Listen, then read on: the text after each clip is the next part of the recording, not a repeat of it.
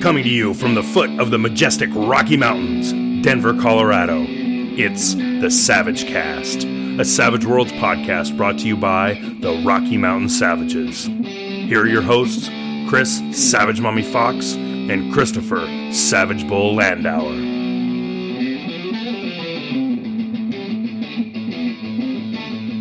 Welcome to episode 10 of the Savage Cast. Talk nerdy to me. I'm one of your hosts, Chris Savage Mommy Fox. And I'm your other host, Christopher Savage Bull Landauer. So we asked you guys to reach out and send us some emails, and you guys responded. Yay, we appreciate this. Yes. So now we're actually going to do the job and answer your email question. Yeah, so we have people send email in through Uproar at savagecast.com. We had one G Plus question, so you can get us questions there. Go out to Facebook. Put your questions up on our Facebook page. But yeah, I'm pretty excited that we've got some people sending us some stuff and some things to talk about. So without further ado, we're going to talk nerdy and do an all email episode. So our first email comes from the Scurvy Bilge Rat. Arr. So SBR asks, so ye be starting up a new podcast, do ye? Think ye can sail in these waters and many have perished before ye? Yeah, we can. Answer that. I'm glad you read that. that part. So he says, seriously, you guys are doing a great job. I'm really enjoying your podcast a lot. But to my question, what resources would you suggest for someone wanting to run a pirate game? I'm not really interested in having a bunch of magic, as I'm leaning more towards a game with a historical feel to it, something along the lines of Black Sails.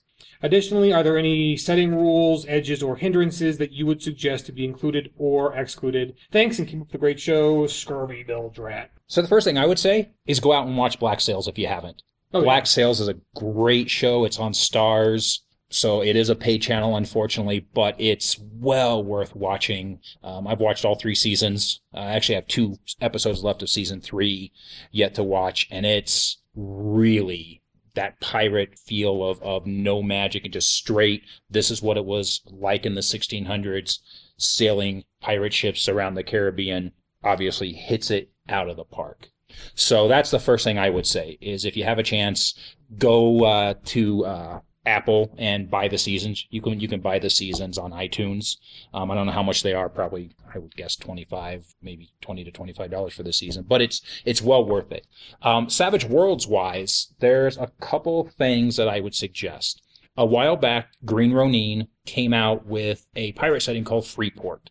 It was a D20 system when it first came out, and they put out a lot of material for it. And then a few years ago, it's probably been 5 or more, they put out a Savage Pirates of Freeport. Now that might have a little bit of the magic in it. I don't remember. I have the old Freeport. I never ended up buying Savage Freeport, so I don't know how much magic is in it, but my guess would be, like anything else, it's going to be easily stripped out. Yeah, it's a lot easier to strip stuff out than out of that. Mine it for ideas is what I would say. Take it, mine it for ideas. The other one is, obviously, Pirates of the Spanish Main. If you want non-magical stuff, again, strip out any of the magic that they have in there and just use Pirates of the Spanish Main. It's still out there. It's not supported anymore. Pinnacle doesn't support it, but you can still get the core book from their site.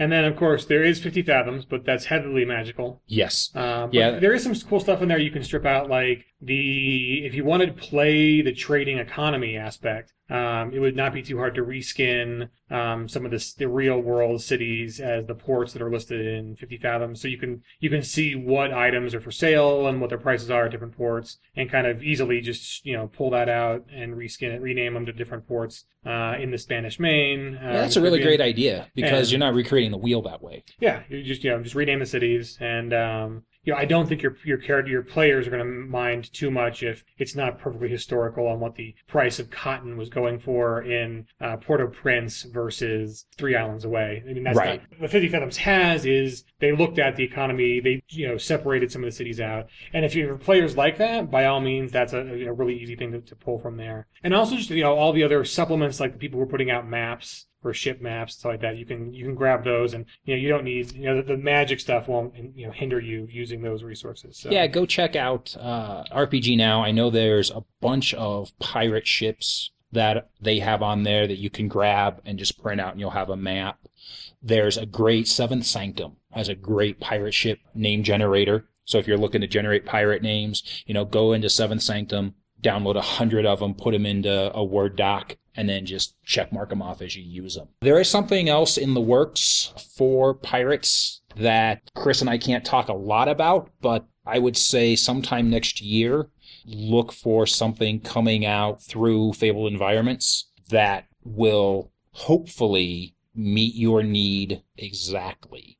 Beyond that, if you want to play this sooner, some of the things you asked about, edges, hindrances, setting rules and stuff, I think a pirate game, obviously you want to strip out all of the ABs, the arcane background. Right, especially and the reason we say that is because his whole point was he doesn't really want magic. So just, if you don't want any magic at all, they're gone. Yeah, so you toss out all the edges, stuff like Champion, Gadgeteer, or Gadgeteer's not an arcane background, but like Mentalist, the Holy Warrior, those things are just, those wouldn't be in play. I thought Gadgeteer seems a little bit too modern for a flavor for a pirate game. That'd be one you might want to consider dumping. You could still keep MacGyver, Jimmy Rig stuff, but Gadgeteer kind of seemed a little bit out of flavor. But things that do seem in flavor from Savage Worlds, Gritty Damage. Yeah, we're talking if we go setting rules. Yeah. So we're looking at what setting rules do we want to add to it. So that's a biggie. I guess Gritty Damage, though, you really have to look at how deadly do you want things. And it was pretty deadly on a pirate ship, when you got into those battles, when the boarding actions took place. Watching Black Sails, it's a lot of dead folks after a boarding action. Blood and Guts, definitely a good setting rule. Yeah, and that one is basically you can spend a penny to reroll damage. I think if you're doing Gritty Damage, it kind of can go hand in hand. Again, it's going to make it a little more deadly. Those pirates, you want that swashbuckling, that Errol Flynn pirate action. I think rerolling damage is not a bad thing. Yeah, I agree. The pirates are kind of like live fast, die young, and so yeah, killing characters I think would be a little more common in this kind of game than in another game, other settings. Here's a random aside, not really random, but I looked up swashbuckling, and I'm like, what does swashbuckling come from? The etymology of the term, where does it come from? And one of the definitions said it was only the good. It was good, I was like, wait a minute, pirates aren't necessarily good. Pirates are pretty morally ambiguous, if not outright chaotic, evil kind of characters. And you still kind of call them swashbuckling. Yeah, running a 50 Fathoms game, I know all about that. Yeah. If you think your group is going to be the heroic folks, I was hoping for that in my game, and that basically got shot out of the water in session 1. That I was like, okay, so we're going to go a different direction on this. They're very ambiguous. Yeah. Sometimes they're going to look like they're doing things for the benefit of others, but most of the time, as pirates are, they were out for themselves. Yeah, that's true, and that's fun, and I like to play those games. The interesting thing is I had always figured that swashbuckling was kind of like sashes and buckles, kind of from like the whole costume, Actually, no, the buckle is from a buckler. When people would fight with a sword in one hand and a small shield in the other, they call the small shield as a buckler. So swashbuckling comes from the kind of the fencing style with sword and small shield. So that's where the buckle and swashbuckle comes and see, from. I would have thought kind of the sword fighting, but I would have thought it would have, been including, the like a rope monkey going up through the rig and swinging on chandeliers and all that kind of stuff. But I guess historically it makes sense. Yeah, so that's kind of where the term comes from. So the other, another setting rule that I looked up that I thought obviously would fit something like this very, very well is High Adventure. And what's that? And what High Adventure says is you can spend a penny for a one-time use of a combat edge, but you have to meet the rank and the edge requirements. Oh, nice. So it's not, I get to pick any combat edge, but if if you know that you're using High Adventure, when you're creating your characters, you're having that session 0, you can kind of look at, I might want to use High Adventure for this edge, so I'll go ahead and kind of be thinking in advance, how can I meet those requirements, and how can I meet that? Really, the rank requirement's the biggest thing, but there's also, a lot of edges you have to have a D8 agility, and you have to have, the lesser version of it if you want the improved version, those types of things. So it would take a little bit of planning, but I think that it could be used very well and to good effect. Yeah, that's kind of fun. I almost like it as a a lot of times what, after you get past novice and you're really kind of plotting out where you're taking your character. Yeah, that's kind of a good way of like being able to use that next edge you're going to buy on your character advancement, but you get to use it now. And that kind of fits even thematically just as far as like character arcs and growth goes. Like if you're on the leadership path, you get command, and you spend the Benny to do a command and help your foes or help your allies. And then at your next advance, you could take command. And kind of, I know other systems do this, Savage Worlds doesn't, where you have to like in character study before you get your new boon or edge or power. That's kind of cool. If you've already used it in battle or in the game with a Benny with high adventure, that's cool. I like it. It is interesting. And another thought I had, and people may go, oh no, don't do that. You'd make it too powerful. But really, if you really wanted to, why not make high adventure even one step better by maybe you don't have to meet the edge requirements. Maybe you just have to meet the rank requirements. Yeah.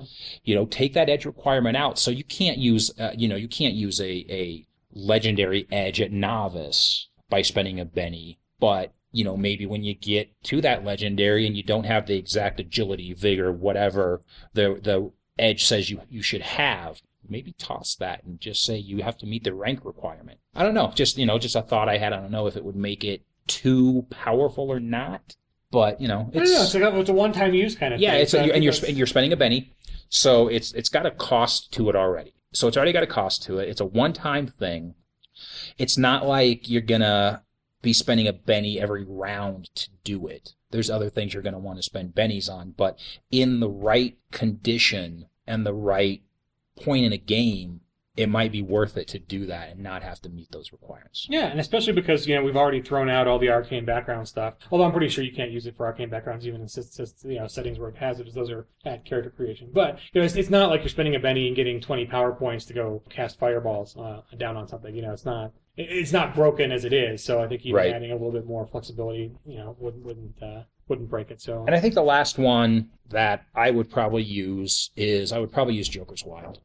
We almost always use that. Yeah, I run more con games than home games, so. Yeah, and see, I even use it in my home games. The only system that I don't use it in is I don't use it in Deadlands. Because Deadlands, I just kind of, sorry, getting a little off topic, but because Deadlands is limited on the number of fate chips that you have to start the game, there's only like 30, 25 or 30 because you have some of each color. And sometimes I've seen that I've had times where I'm running with 6 players and they all have like 3 or 4 of them. And so it dilutes what's in the bag. Yeah. So I don't use it for that. But I would, for a pirate game, I would definitely use that. So let's talk. We talked a little bit about edges. We talked a little bit about what kind of setting rules did we think. Hindrances. I looked through the hindrance list, and this is just core. I'm going straight core, out of deluxe.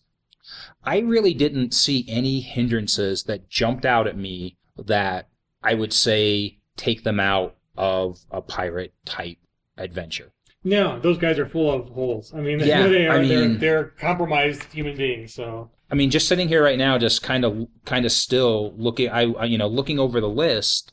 Again, I just don't know. I don't know. Play them right when you take them. I'm looking at you, people who play mean hindrance. Doesn't mean you're a complete and total jerk to the entire party and trying to make things difficult for their party the entire time. Okay, rant off. Being a pirate game, I think there's you can interpret some of the edges and hindrances differently in the sense that, like liquid vigor might be one you want to look at, considering that given that a lot of times pirates are drinking some form of alcohol just for the fact they don't want to get, poisoning from unalcoholed water. Do you want to allow that? Do you want to give everybody a hindrance or a penalty for being partially drunk all the time? Or since it's pretty much across the board for most pirates, do you want to ignore that? Or a liquid vigor might be something fun? Or you might say, no, you don't want to give that advantage to your players. I like it personally. I think it'd be kind of one of those fun, liquid courage. Liquid courage gives you a vigor die type bonus whenever you've consumed a certain amount of alcohol. And, so you could give them that and then, make that nightly vigor roll and just give them maybe fatigue the next morning. Yeah. So that they still get that bonus to the drinking using the liquid courage, but it also has a little bit of a drawback the next day. And if they make their vigor roll, then, then there's no drawback to it. Well, and it puts you in an interesting position because it's totally incentive before a big battle to, sip a little of the grog or the rum, to give yourself a vigor die going into, ship-to-ship combat or something like that. But yeah, how far do you go? Do you, if you've got the alcoholic hindrance or something like that, would you go too far and become sloppy drunk and then you're missing your shots and screwing up your fighting? And so I think it's an opportunity to allow kind of a setting flavor to come through. And then for the last thing I'd add for a pirate game is you might want to treat charisma differently. I think the situational charisma kind of comes into play where if pirates are dealing with anyone in the establishment, they're probably going to have the outsider hindrance in the sense that you're going to get a minus because you are a scofflaw. But among pirates, I think charisma is a good metric to simulate your status within the crew, your status as a ship and a crew against other enemies and friends on the water. So I think using charisma bonuses based upon your esteem and your deeds in the community might be something interesting to do as far as negotiating and intimidation goes. Pirates of the Spanish Main has that, and I can't remember what it's called, but it has a derived, not really, I don't know if it's a derived stat, but you can get, maybe it's called honor. I'm blanking on exactly what it's called, but Pirates of the Spanish Main has something very similar to what you're talking about. Yeah, it makes it fun to look at. So. Yeah, look it up. So, hopefully there, Bill Drat, we answered, gave you some ideas. I think we walked that question off the plank. Yeah, and, we've drowned that question in as much information as we possibly can at this point. So let's move on. I'll go ahead and read this one. This is from Carlin the Savage Stalker Kendrick. He's all over the place. He is. He's on G+, he's on Facebook, he's everywhere. So it says, "Hi guys. Good crossover episodes. Really enjoyed every second. Hope to see one with the Happy Jacks guys." Absolutely. He's mentioning our crossover we did with the Wild Die podcast, which was a lot of fun. We've got a lot of good comments on that one. I'm gonna get with the Happy Jacks guys. I do another show with Jib every Wednesday night, so I'll get with Jib. I've already gotten with Stu to talk about it. So yeah, that's something we'll try to get in the works. But we should call that one like the Get Off My Lawn crossover. We used to be cranky old men. Yeah, well, and they did kind of a Get Off My Lawn thing with Fear the Boot. Nice. There was a whole get off my lawn, come mow my lawn, come from California to St. Louis and cut my grass kind of thing a while back. Carlin's question, it says, "I recently GM'd my first con game, and I find myself thinking, wow, that would be a great con game, and fiercely scribbling notes for future games I want to run. While watching the new Voltron cartoon, I got pumped and thought maybe I could try running Savage Voltron at a con, but just couldn't figure out how to hack it, or how the heck to do a fight with a giant robot comprised of smaller robots the players were piloting. Do you have any suggestions for how to achieve that giant robot fueled by teamwork feeling present in all the kaiju movies and cartoons? Thanks and keep it savage." All right, I do have one. I do have a great idea. And this will go into the show notes. The Savage Worlds GM Hangout guys, myself included, we put together an entire setting, a mini setting that was called Kaiju Super Fun Time Go. Nice. And that is exactly what we did. We also ran a playtest of it on Roll20, which you can find on the YouTube channel for the Savage Worlds GM Hangout. It should be up there under actual plays. We spent a month putting this together. So 4 weeks worth of shows, and we hashed it out. We kind of, the way we did the robot is almost like the Voltron. I just watched the first episode. So we did it as a 5-man band. That's how we came up and we did it. Each person had their own mech that would then combine into that super mech. It's been a while since we actually put the setting together. So to be honest with you, I've done so many other things since then that I don't remember exactly the way that we did it. I just know the 5-man band thing. So go check that out. Like I said, we'll put it in the show notes. I'm not sure where it's being hosted right now. Savage Worlds GM Hangout is going through a rebranding right now. So I'll get that information from Jared and put that up there for you. Yeah, what's their new address going to be? I don't remember. I think I remember him putting it up. It was, Yeah, I don't actually remember, but it's in the process. And you mentioned something else that's out there for Mecha. What was that? Oh yeah, okay, so it's definitely not the modern futuristic super metal mecha, but it's worth noting in Iron Dynasty, which is kind of a feudal Japan with magic system put out by Reality Blurs, really cool setting. He actually does a version of mecha which are more like bamboo and feudal Japan style mecha, which is actually really kind of cool. So I know it's not Super Kaiju Funtime or Pacific Rim. It's not like that. You're not going to have. It's not conceived as gigantic building sized robots, but it was a cool take on the mecha mixed with historical Japan kind of setting. So it's worth checking out his rules on that. So Carlin, that was a pretty quick answer to your question, but I really think that if you go and take a look at that, you can if you don't use it as is, you can sure pull some information and some good things from it. Sure, and even without, I think we can stretch this out a bit. I think if I were going to do it, just off the top of my head, obviously you want to give each player their mech, probably as an edge, kind of like as like an ally, and then you just change the powers and stats, like your strength stat, agility stat, to that of the mech when you're piloting the mech. I don't know if I'd make you roll piloting every single round. Yeah, I know the way we did it. If I recall correctly, the way that we did that when you were the Super Mecha is that we allowed cooperative roles from the guys piloting the legs. Nice. And things like that, and then it would basically add to that main pilot. So whoever's in the head doing the main piloting would get that benefit. Oh, good deal. I like that. And you might be able to do the combine the mecha as a dramatic task, or you could just have it as a cooperative group roll. You need 4 successes out of 5 rolls, or maybe 1 success per appendage. So if you have 5 players, you need 5 successes on your rolls, and between everybody, just to keep the other players who might be playing the legs or whatever interested in and involved during the combat, I'd set your damages on most weapons as having at least as many die as there are people and components. So if you have a 5-person mech, your big blaster gun would be 5d damage, and that way everybody who's in the team can roll one of the damage dice. So, then you add them all up. So that way, you're not just having, the people in the legs don't have to sit there and watch while the people with, and again, going back to that, we kind of, in the Kaiju one we basically did a bunch of tweaks we did tweaks to the rules so that everybody can do something every round. Nice. So you don't have those guys sitting out. I just pulled up that document. It's a 28-page setting. Good deal. So it's a pretty good size setting. So yeah. So the information is out there if you should seek it. I'll be sure to include a copy on the link to this episode.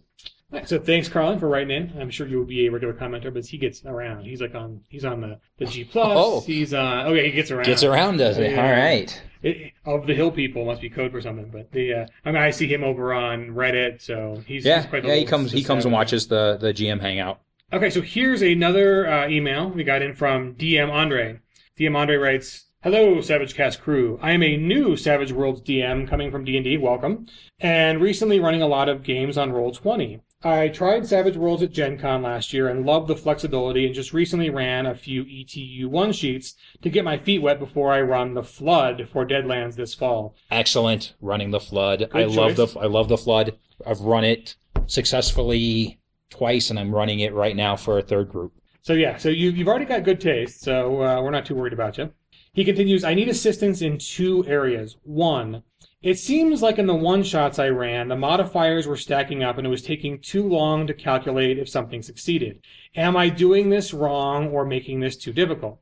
Okay, so let's answer this question. Maybe you are doing it, making it a little too difficult for yourself. The Savage Worlds is not GURPS. There aren't a lot of modifiers for every little thing. And again, if you want to make it simplified, you don't have to do every single modifier. I think Savage Worlds is one of those systems where, as long as you're employing the penalties or modifiers across the board to everybody equally, you'll be fine. You're not going to break the system by forgetting, one modifier, or two or three. Right, like the lighting modifiers, I always forget those. Yeah, and that's like in my initial response back to Andre, I mentioned that in my games, if everybody has the same penalties, foe and friend alike, I often think you can just forget about them. You don't have to put them in. So if you're all in a dimly lit room, you don't have to give everybody a -1. You can, and it would model reality a little bit better. Right, and if you're playing rules as written from core, yeah, by all means.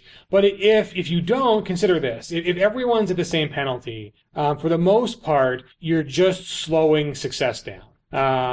You're just going to get more failures than you would normally, and those are just applied equally. It's going to balance out. So if you've got a ton of penalties going on, sure, you could just have lots of fail back and forth. But that might not be fun. And I know even in GURPS, which has a ton of there's a ton of modifiers.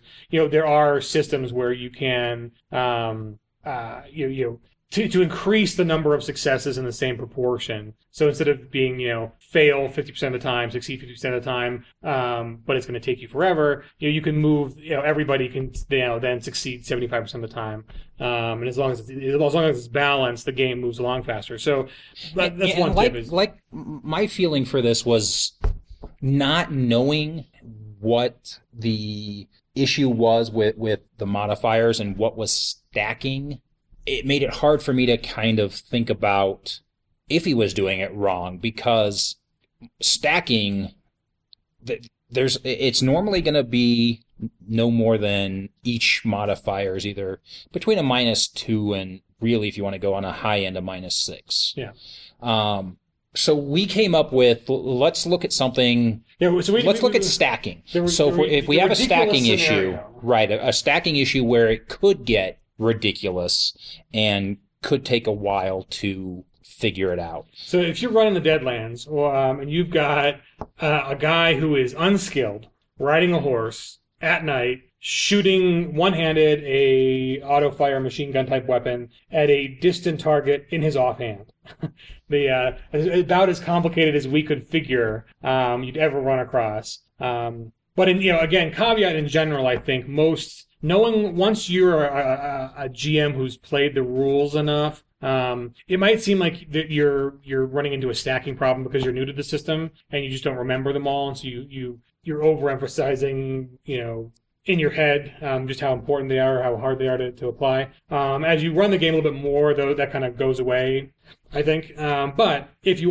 do run across the super stack situation, and in general, players as well will avoid doing actions if they take too many penalties. Once they figure out what. Yeah, I mean, most of the time, if you tell a player, I see this a lot. Okay, you're gonna have a multi-action penalty, and it's going to be -2 to all actions. Oh, then I'll just take the one action, and it's only a -2. Yeah, players are adverse to minuses when they have to roll their dice. They really are. To me, it's like that's why you have bennies. Exactly. The dice can always explode. You can always get a second crack at it. So I think in our example, we're going to run down, kind of walk through our example and get to what's our final die roll. You're going to be kind of surprised, and most players are just going to go, there's no way. But exploding dice and bennies, why not give it a shot?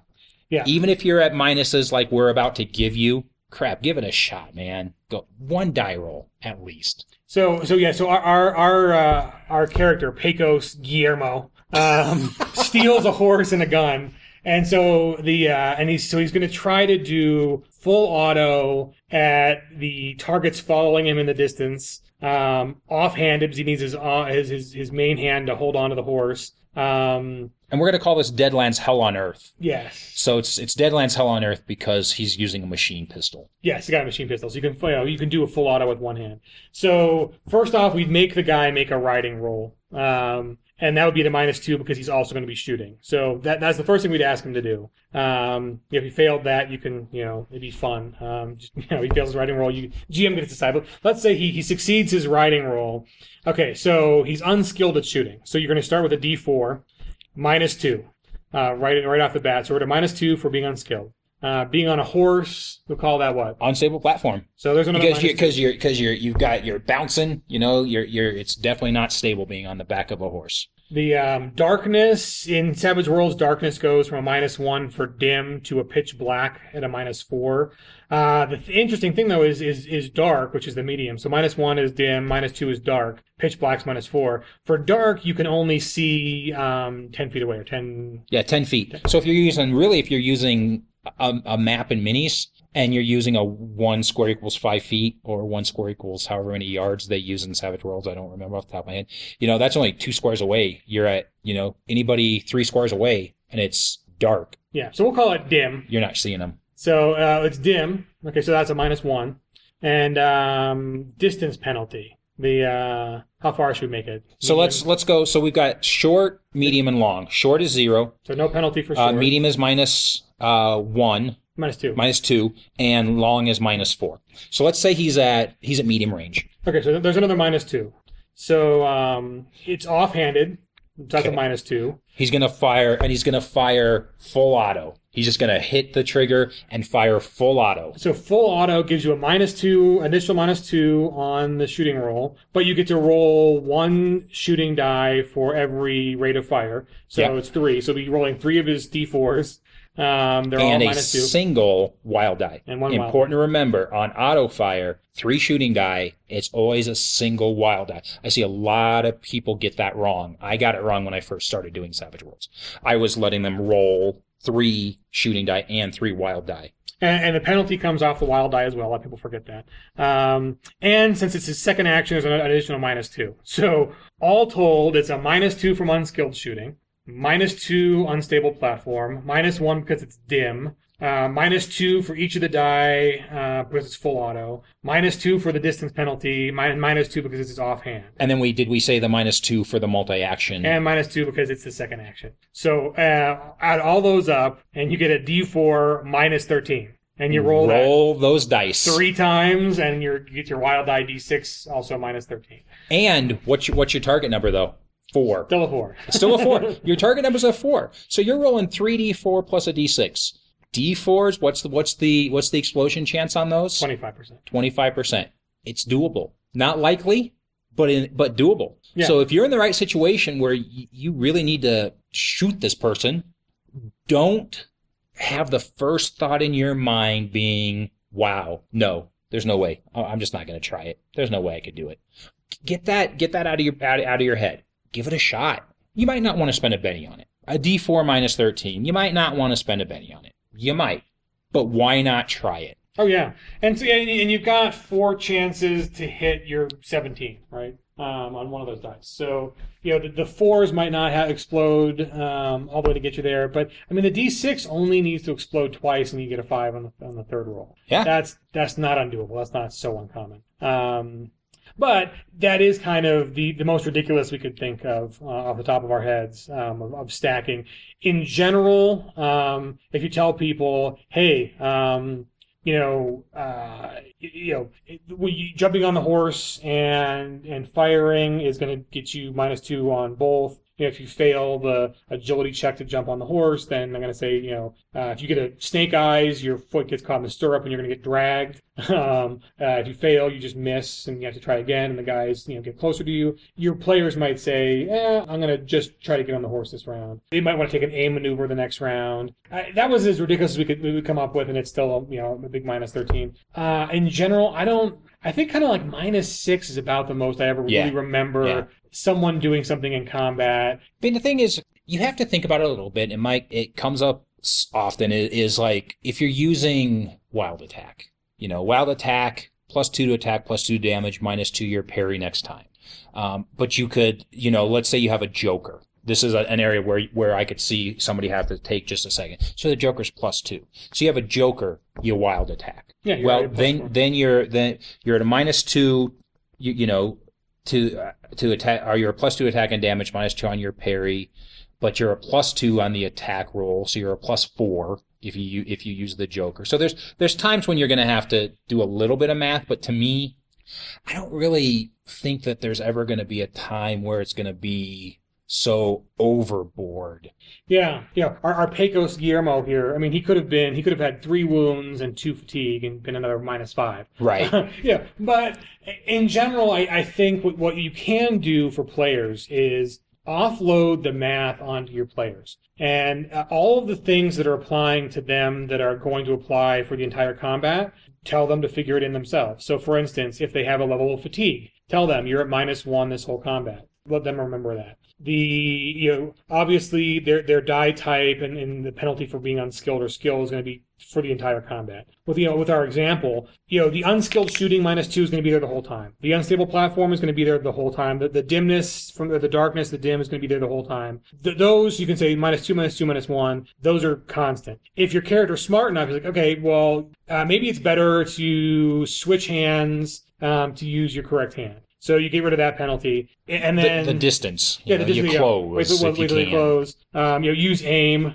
So a lot of times you can throw the bookkeeping off onto your players and let them figure it out, because they've got time while you're running the other players, the other cards during dealing. They can figure out their own penalties. Sure, there's a little bit of a trust there, but if you tell people, hey guys, you've got a dimness penalty for -1. And remember, unstable is -2, full auto is -2, distance is either -2, -4, or 0, whatever. And let them just figure it out. And tell them at the beginning of combat, figure out your 2-hit number. And it should be pretty much the same unless they change it. And once you get used to the rules, it's not that bad. Overall, you're probably going to figure out that the modifiers aren't as daunting once you get more comfortable in the seat of running. So that'll just come with time. Yeah, and definitely, I don't know if you're making it too hard. I mean, if you're constantly, okay, every notice check's at a -2, every, climb check's at a -2, and then they want to add something to it to get it back to 0, and you've got that back and forth.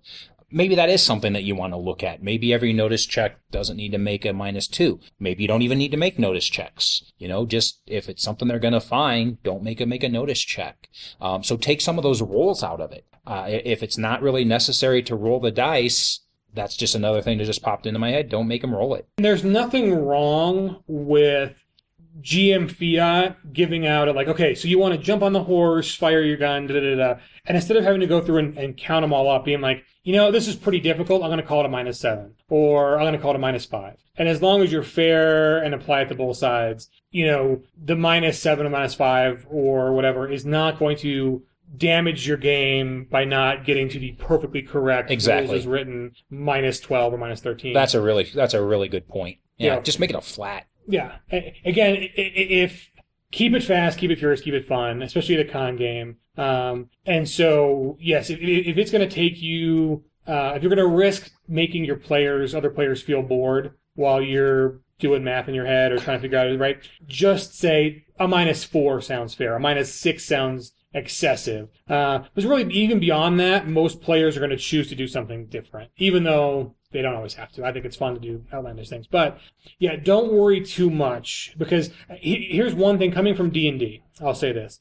D&D in recent editions has gone out of its way to match the difficulty rating of encounters with the skill level of the group. They paid a lot of attention to try to... Yeah, CR, challenge rating. Savage Worlds doesn't have that. So balance is not as big of a factor in Savage Worlds to always maintain. There is not the expectation in Savage Worlds that if the GM is doing his job right, the challenge is going to be just difficult enough to present a major challenge, possibly 50% party injuries, maybe 1 near death, for a boss encounter. If it's that doesn't exist in Savage Worlds. If you want to have that, you can bring it, but in general, you can give your characters tasks that are too difficult and have them retreat, or teach them the lesson the hard way, or sometimes they roll over your baddies. So I wouldn't worry too much about getting all the pluses and minuses right, as long as you're fair across the board with your players, just so they don't have a mutiny on, well, gosh, he got a -13 and or he got a -2 and I got a -7. That's not fair. As long as you can manage your table well, if you want to keep your combat going fast enough, don't worry about all the minutia. If you forget the unstable platform penalty, it doesn't matter because in this scenario, both parties are riding, so it's common between both of them. So it's not going to matter. And I have a big tendency to forget lighting penalties, like I said, and then if I forget them and then I think about it, I just blow them off for the rest of that scene. Yeah. I'm not going to try to put them in after the fact. It's not, like Chris said enough times. It's not game breaking. Yeah. So I think we got the first part of your question down. Now the second part, I don't know. The second part, I'm a little. I don't know exactly how I want to answer this. So this one we might open this one up to our viewers and see what their thoughts are on this, because it's a cool idea. And or listeners. Our listeners, yes. Viewers. Sorry, just had to get. Yeah, that's true. God, if they were looking at us, it'd be scary. Well, he does call himself the Savage Stalker, Carlin. So, Carlin, are you watching this? Do you know what I'm wearing? Never mind. So the second part of Andre's post question is, I am a big homebrew setting person and a big pro wrestling fan. Get in touch with Sean Patrick Fannin. He loves pro wrestling, so he could help you out with this question. And Ross, they both love it. With the flexibility of the system, I would really love to do a pro wrestling setting because it matches the bigger-than-life characters and the fast, furious, fun ideal of Savage Worlds. Very true. I was thinking of using wrestling moves as arcane powers with the PowerPoint system, but I wanted to get your idea of a good way to make wrestling moves or maybe even some setting rules. Sorry about the long email, but this system inspires me with so many ideas and none of my friends actually play. Keep up the great job. Okay, so my first thing is I like where you're going with the idea of using some kind of arcane background with skill points, power points, whatever, for wrestling. In the sense that as written, Savage Worlds would run wrestling as like simple fighting attacks, and you could do the written maneuvers like how to grapple and pin and rush and those kind of things. So I review those just so you can see what, as written, what the kind of more because there's a grapple, there's a push maneuver, there's just straight fighting rolls. Yeah, so the basics are pretty easy. Yeah, so I'd review those to see where you want to use those. But I like the idea of the theatricality and the notion that your big move, your signature move, or your power moves would be in some ways more powerful than just doing damage. So they'd have effects other than damage, and that they would be limited in the sense that you have a certain amount of power points to spend, and you're going to be blowing them, against another person with power points to spend. So you could call them maneuver points. Maneuver points. That just popped into my brain. Nice. Maneuver points. Maneuver. So I like the idea. I think Chris and I were talking about it, and I think our suggestion would be that the most fun you're going to have describing this is I would go through the arcane backgrounds, the listed powers, and see if any of them would actually map well with just reskinning them, changing the name, and perhaps changing some of the effects. But with trappings, this is going to be all about trappings, to see if they'd fit your setting. So for instance, if you want a move that's going to go against fatigue versus against damage, you might want to use something like there's a stun power, and it uses a template. But again, you could change that and say in your setting it'd be a single player. A single player. Or if you were doing like a double clothesline, you could do, a touch attack. So if you touch two guys, whatever. Whoa. Hey, touch two guys. Just because they're wearing spandex and Speedos doesn't mean it's, Anyways, so the trapping there would be a fatigue attack, or the one I thought of, one popped into my brain was a pile driver. So the pile driver maneuver, you could reskin boost and lower trait. It would obviously be a lower trait, and use that to knock down their vigor. You get a success. I believe it's 1 die type. You get a raise. It's 2 die types. So that would be a good thing to simulate that, because you get a raise on your pile driver. You're taking their vigor from a D, let's say a D8, starts at a D8. You could take it all the way down to a D4. That's going to lower their toughness to make those other fighting rolls and grapples and things like that, a little bit easier to do, because you're lowering their toughness. So that damage, however you decide to make damage work, is going to be a little bit easier because you just drove their cranium into the mat. Yeah, or if you're doing an attack like a double ear smack with cupped, palms, like that would be like a stun maneuver where you want to you make them shaken on a success they're shaken, or on a success what's the success and raise with stuns.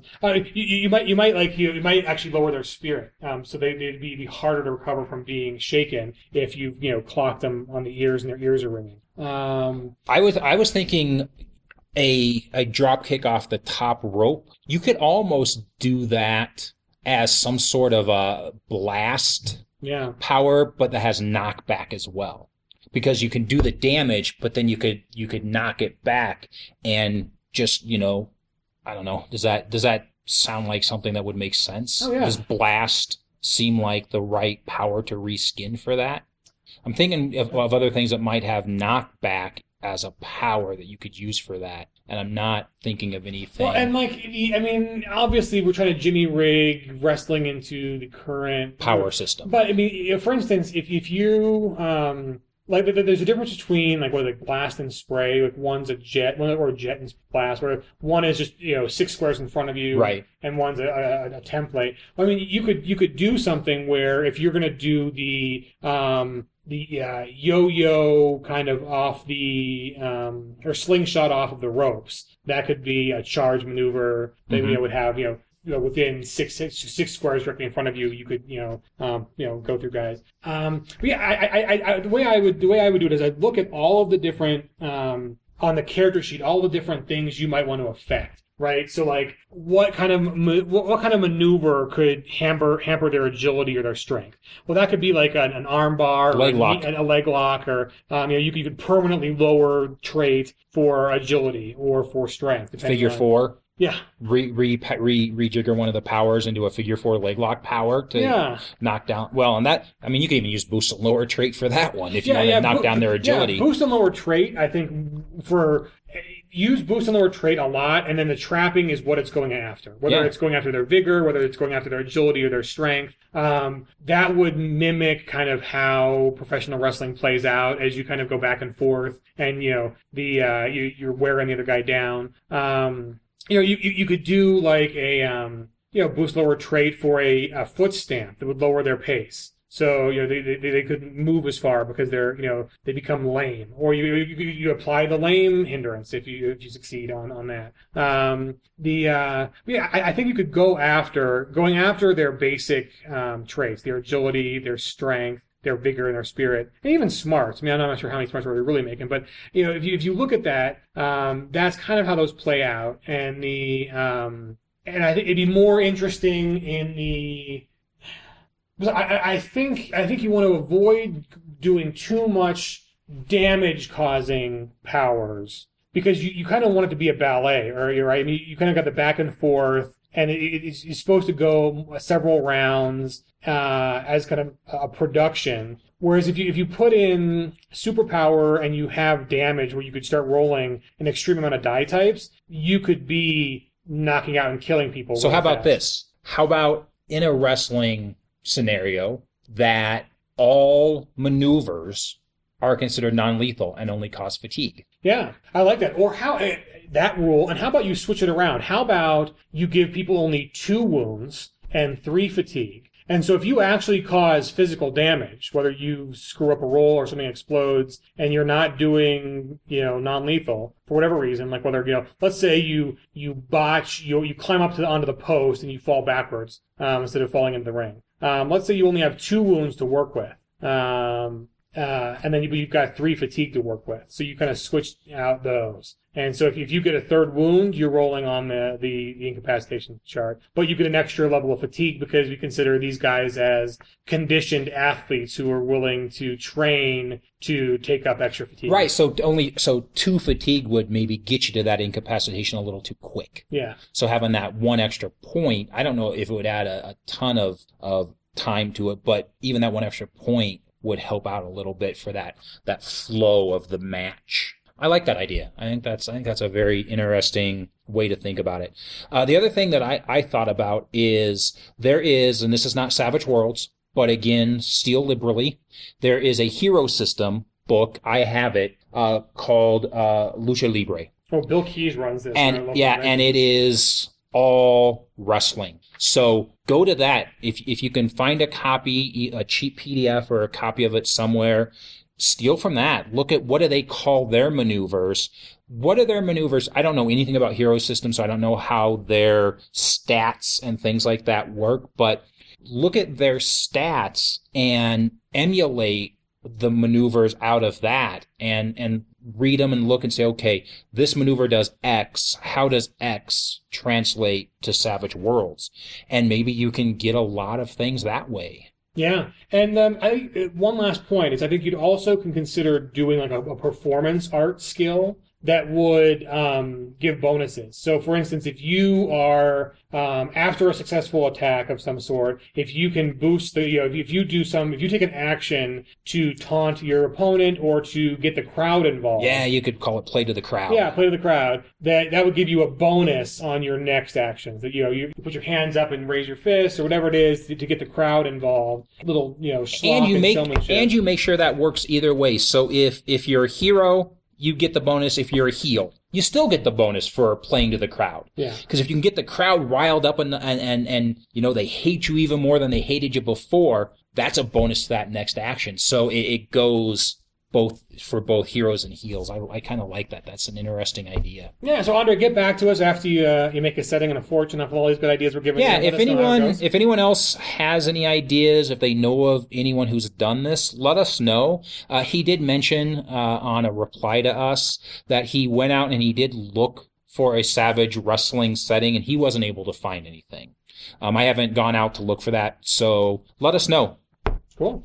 And our last email from local here, Chris Martinez, Rivet on the RMS forum. So why don't you go ahead and read it for us? Yeah, it says, first-time caller, long-time listener. I was wondering, given the massive number of Savage settings and source books from a variety of genres, what are your feelings on mixing them? If you're in favor of it, what are some settings you like to mix? If you're not in favor of it, why? Looking forward to hearing your perspective on the topic. Love the show. Chris Martinez. And we have to give a shout out to Chris. His first child, Adrian Browning, was born just yesterday. Yeah, so congratulations to some local Savages. We have another Savage. Yes, this is our long-term, the long play strategy on growing membership numbers. Yes, yeah. So welcome to the Savage community, Adrian. Nice. So, I'd say I'm not opposed to mixing settings.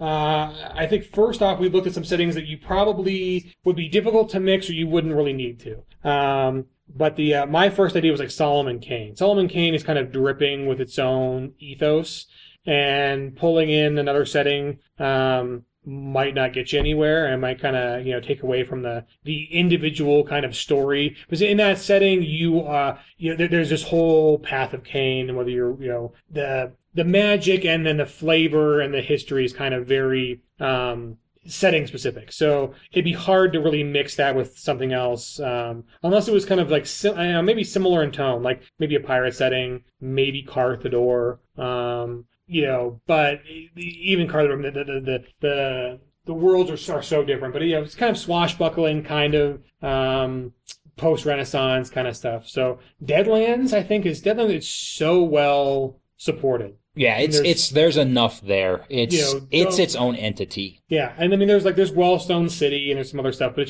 it's almost like why put in more work when there's just already so much published? That was my exact thought. Is it doesn't need it. I don't know why put in more work. I don't think it needs it. Yeah, it's got enough meat on the bone that you could run Deadlands for 10 years and not get through everything. Just Deadlands by itself. Yes. So probably not going to be worth your time. I ran War of the Dead. War of the Dead's pretty scripted.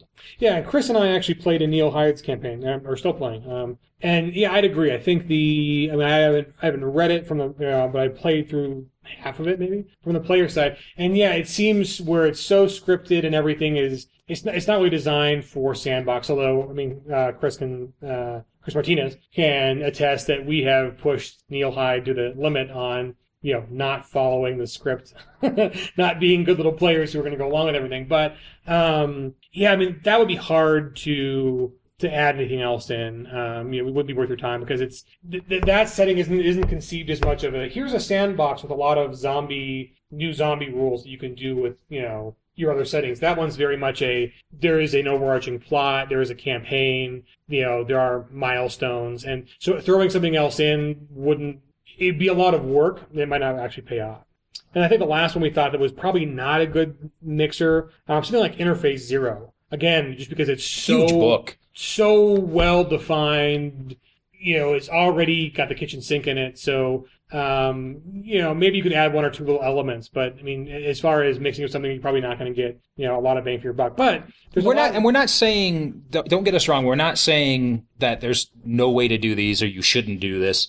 This is just thoughts from us of what we think just doesn't really need it. Yeah. I mean, if you want to do it, as Jib says, rock on, more power to you. Go out there and, mix Solomon Kane with War of the Dead. Go give it a shot, and, you might find that it's extremely rewarding and interesting. But So here are a bunch that we decided that you could probably easily mix. The current favorite, your wife's actually running this at our conventions, ETU. East Texas University is kind of the Buffy setting for Savage Worlds. It throws in kind of light horror and weirdness. So if you wanted to ratchet up the horror with a little bit of the Cthulhu mythos, throw in something like Realms Cthulhu. Yeah, and use their gritty sanity system. Yeah. Because I know ET really doesn't have a sanity system. So that right there, if you really want a sanity system that's well thought out, well defined, Realms of Cthulhu is that because it's got levels of sanity. Yeah. And so you could actually take your characters, like you could do the sophomore Peace Corps summer trip to Pulau or Tuvalu or, some exotic Pacific island. And that goes south fast. And heck, even you could throw in like Camp Wikikini with that. I mean, horror and young kids. And so those themes are all kind of mix well. Another kind of trio that are similar close enough in times where if you want to go a little earlier, a little later, Rippers is kind of going for the Victorian horror. Weird War 1 has got a little bit post-Victorian, but still kind of the horror. So if you're kind of playing between those two periods, early century, those two kind of mix. Space 1889 and Rippers, if you want to go the other end of it.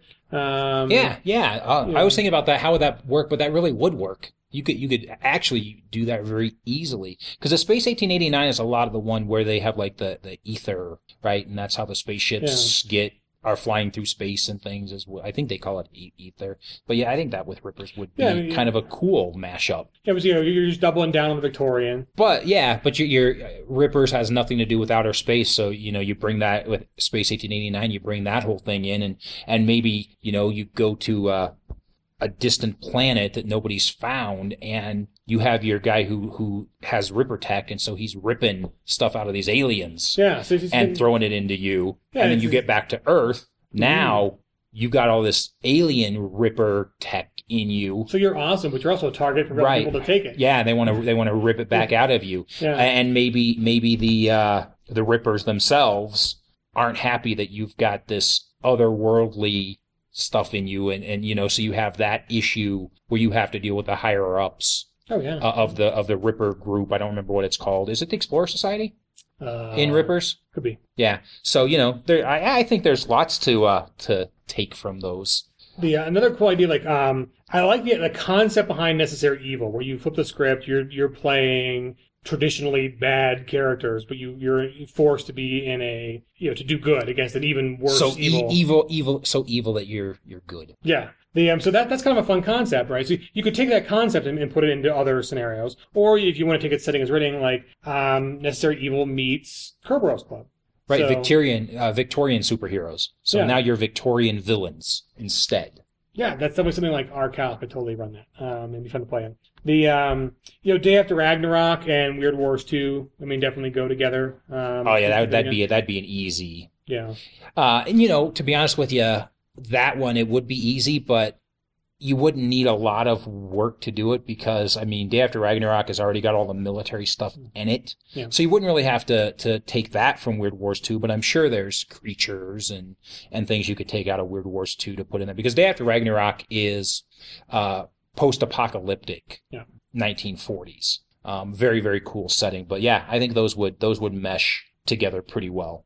The other obvious ones are like, if you want to run pulp, there is every reason in the world to smush together all the resources you can from like Thrilling Tales. Adamant puts that out, and then Triple Ace does their Daring Tales of Adventure. You could just run through all their campaigns. I mean, they both put out adventures, little mini plot points, have characters, pre-gen characters that are pretty nice.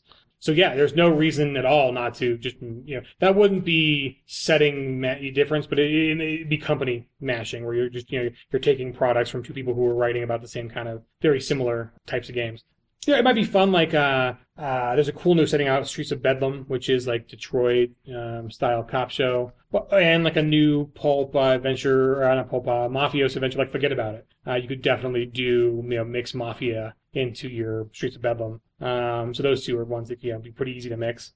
Ooh, here's an idea. So if you were going to do like a setting mix of, like, let's say children's stories, you could do a Slipstream kind of multiple world thing, or you could kind of do a blender between like Sherwood. Mark Casey put out Sherwood Legends of Robin Hood with something like Wonderland No More. And maybe the Battle for Oz, where you're kind of taking... That would be really kind of interesting, taking characters from Wonderland and putting them into Oz. Yeah. That could be really kind of, Robin Hood shows up in Wonderland. Yeah, so I mean, I think, you could definitely get some more mileage out of the individual... I mean, all three of those have their own very set flavor, kind of like Solomon Kane. I mean, one is the Oz world, one is Wonderland with post-apocalyptic kind of thing, and then the other one is straight up Robin Hood. But yeah, if you wanted to blend those together, that might be fun for Wicked Disney. Yeah, it's sort of like what's the show on ABC? The Disney show, Happily Once Upon a Time. Yeah. Is it Once Upon a Time? Once something or something where they have all the various different Disney properties After? I don't know, that have come into modern times. Yeah. So you've got Snow White, all the Frozen, evil witches, yeah. all the evil witches, the princess from Frozen. So yeah, I mean, take that as an example of how you could mash those three things together. Yeah, that'd be kind of fun. And I think really the big one that you could do right now, the Savage setting and the different genres that you would only need one setting for. I wonder where I'm going with this. How about Savage Riffs? Yeah. There you go. If you really want to just save yourself a lot of hassle and time and everything that we just talked about, throw it out the window, run Savage Rifts and have a rift open to Necessary Evil. Have a rift open to Day After Ragnarok. Have a rift open to any of these we've talked about. And right there, you're gonna have the rifts characters going into that. But if you want to do the opposite way, do what Sean Patrick Fannin did with the Odd Squad. You can have characters from all of those different genres come to Rift's Earth. And get powered up. And then Rifts can open to all of these other ones. And that Deadlands character, who's now a Cyber Knight, can go to Streets of Bedlam. So on and so forth. So that right there is going to make things a lot easier. Yeah, and and obviously, I mean, Rifts is currently, you're going to get all the mileage of that. Suzerain, another similar kind of concept of setting, multiple settings, blending together. Yeah, I kind of looked at Suzerain as kind of almost like a high-powered Sliders, if anybody has seen the show Sliders. Yeah, when it was good, the first couple seasons, not when it got bad towards the end. So I like John Rhys Davies. I do too. Yeah. Indeed. So hopefully, Chris, that answered your question. I know you're not going to have a lot of gaming time coming up here for the next, 18 years? Not to depress you or anything. But congratulations. But congratulations nonetheless. So I think that's all of our emails for right now. Again, thank you all for sending those in. We'd love to get more, so keep those coming. SavageCast, or why do I keep saying that? Uproar at savagecast.com. You can email us there. Look us up on Google+, Facebook, Twitter. You can tweet us questions. Ideas for show topics. We'd love to see those keep coming in to us. There's only so many topics that Chris and I are going to be able to come up with. I think our next few shows people are going to find really interesting, especially if you're a brand new person to Savage Worlds, a brand new GM. These next few shows are going to be right down your alley. And if you've been playing for a while, hopefully the next few shows will be something that you'll find useful. You'll get new ideas, maybe learn some things that you might have forgotten, or you might, like myself, be doing wrong. So look forward to those. We're going to call those Savage 101? Or Savage Worlds in 10 minutes or less, maybe. Yeah, I think we're still trying to come up with exactly what we want to call those. But it's going to be a good series of shows that you could point someone to who really wants to come into Savage Worlds. So that's it for our email show. Hail Savages! Hail Savages. Thanks again for listening, and we'll talk to you again soon.